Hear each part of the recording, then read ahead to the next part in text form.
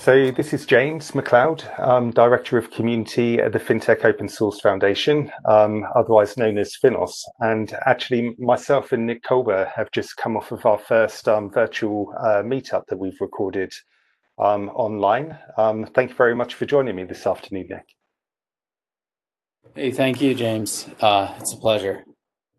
So that was awesome. I was actually really surprised by the positive uptake of people who jumped onto that webinar. I mean, what are your feelings about it? How do you feel it went?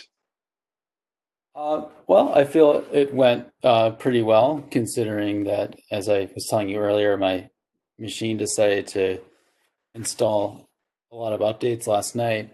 Um, so yeah, I feel there were some good questions, and I think that it's a really exciting time for this project because we've just ratified the first update to it since the first version came out, and there's a lot of really cool stuff in the update that the community was asking for, and that I think we've worked out good That's solutions for. That's absolutely brilliant. And as you know, the webinar was a brief 30 minutes. We did go a little bit over because there were a lot more questions than we actually anticipated. But now we get a chance to talk a little bit more about you. So tell us a little bit more about yourself and why you're speaking about this topic. Sure. So I've been leading FTC3 from its inception, but I really been involved in the areas of app interoperability in earnest since about 2006. That's when I began working on the platform that would become Refinitiv Icon.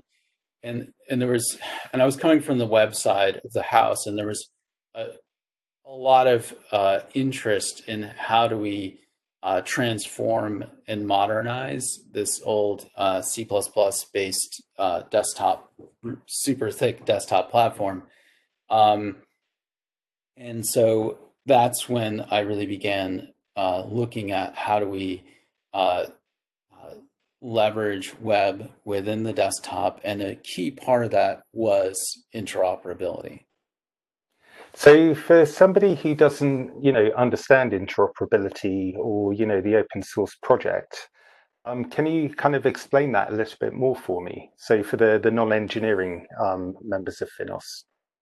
Yeah, so interoperability is a pretty broad term in general, but what it really, you're talking about two different systems being able to interact with each other and work as one in situations. And why that's really important for things like digital transformation is that if you have effective means of interoperability, you can bring legacy applications forward into modern formats without having to fully rewrite them.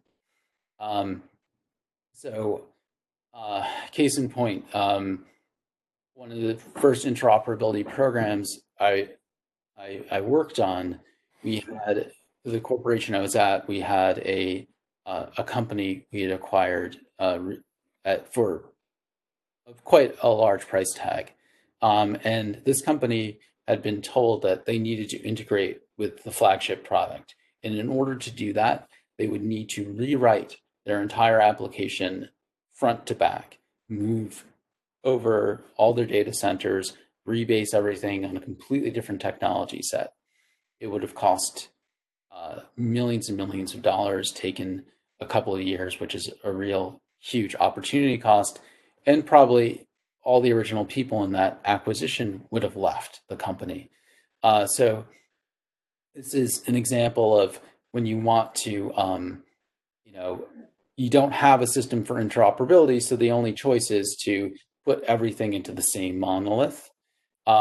What we did with the interoperability platform I had built was that we were able to create um, a essentially good enough integration with that application without changing it at all, and to do that within a month.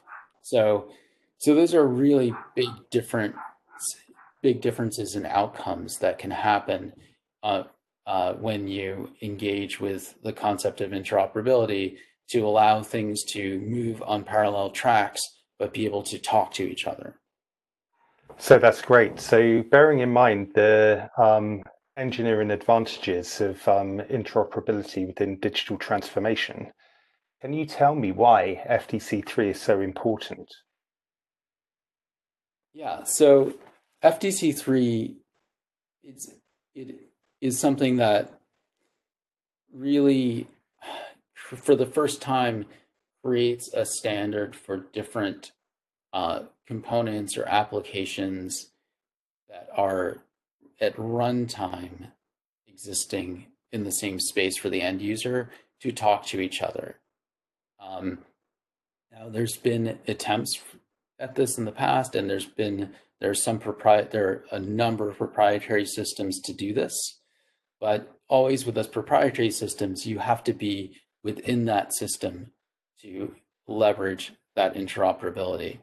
So by creating a standard for this, we really changed the paradigm where anyone within finance can participate in this without having to be inside of a specific platform to do so.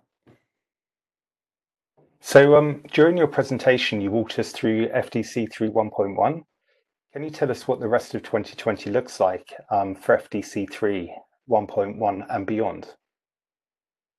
Yeah, so FTC3 1.1 beyond, right, is going to be really focused on a few major things. So the first area is going to be data. And this means, first and foremost, enabling data intents for FTC3. So today, you can raise an intent and route a instrument to a chart, right? But what would be really great is if you could raise an intent with a symbol and route it to receive a quote back for the symbol, or raise an intent for an RFQ in order to issue an RFQ and receive a confirmation back. And so that allows FTC3 to really get deeper into workflows of high business value. Another key area we're going to be looking at is expanding the definition around the app directory. So the app directory standard within FTC3 sets up some basic interfaces for what app stores can look like across different platforms. Where we want to see that expanded is in how we can handle, much richer features in those platforms, such as relationships between applications, as well as really making it easier for people to implement that part of FTC3, which is, I would say, quite nebulous right now. And then finally, we really want to improve the tooling around FTC3 in order to accelerate adoption. So we definitely see being a standards group where we aren't directly creating code for people to use. It creates a gap and for people to get started. And so while we may still not do the code within FTC3 itself, we definitely want to see a greater sort of ecosystem support for code that's open source and available to help people just get running with FTC3. So I know, being the director of community at Finos, that all of the project teams who work within the FTC3 program work extremely hard. So from that point of view, can you explain to me why firms should actually adopt FTC3 as an interoperability standard? Yeah, absolutely. So firms should adopt FTC3 for the following reasons. Number one, it's easy to implement FTC3. That's the first reason. FTC3 has been designed to be simple, and that you can come in at sort of any level that you wish. So it's designed for incremental rollout, especially within legacy systems and the like. Number two is that the ROI for developer productivity is huge. So you have within FTC3 IP developed by top people in this field who have thought about this problem for for a long time and debated it for, as I was saying, 2 years plus to produce a very solid pattern for doing interoperability. So it's free. Why not pick up and use that? And in fact, we see that happening across many banks where they're just picking up FTC3, adopting it internally within their app systems. Three, there are huge benefits for end users. So as I hope we saw in the demo, you have this greatly improved UX. You can that allows end users to sort of dynamically link context between applications and these very complicated workflows, and that eliminate things like rekeying errors and allow for a lot of kinds of integrations and connections that maybe we haven't even imagined yet. And so I would say those three reasons alone are really powerful reasons just to use FTC3 now. But then going forward, there's a network effect reason that as more applications are using FTC3 out of the box, you're going to see that by just putting your application on FTC3, it will just be able to go onto a desktop and work with a whole number of things without any additional developer effort on your part. So this afternoon during the Finos FTC3 1.1 webinar, you actually demonstrated a Chrome extension that you've created to kind of increase the rate of innovation and also the rate of development. Can you tell me how this will help developers who would like to join the FTC3 team? Yeah, absolutely. So I created the Chrome extension because I wanted to create a very simple way for developers to just play around with FTC3 and get started and see some of the code, and to make it a lot more accessible in that way. So I think there are really four key values here for that Chrome extension.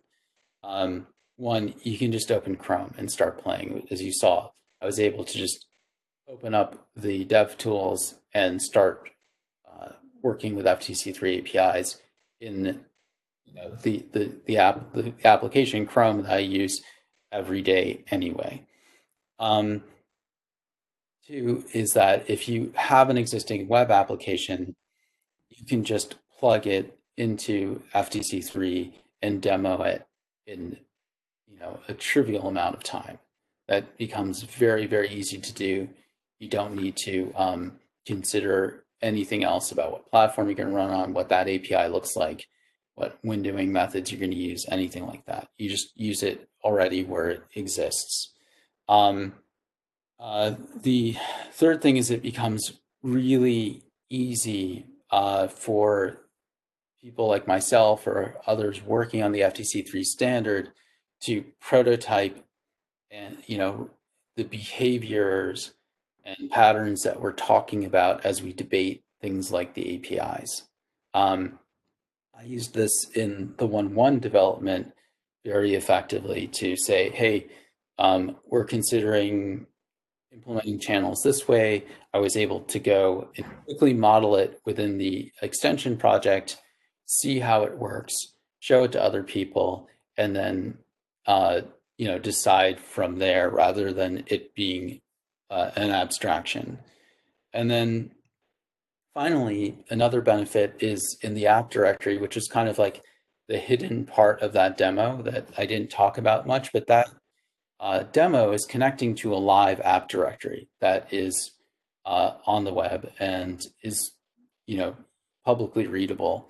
And that app directory contains a number of demo applications, like the channel manager, like the one of the charts we saw that uses a trading view widget, and like that grid that we saw as well, that just kind of come pre-wired with FTC3 so that people can have some things to integrate with out of the box, either to just test out FTC3 on their side or to actually use in demos to discuss it with internally and to show the value internally.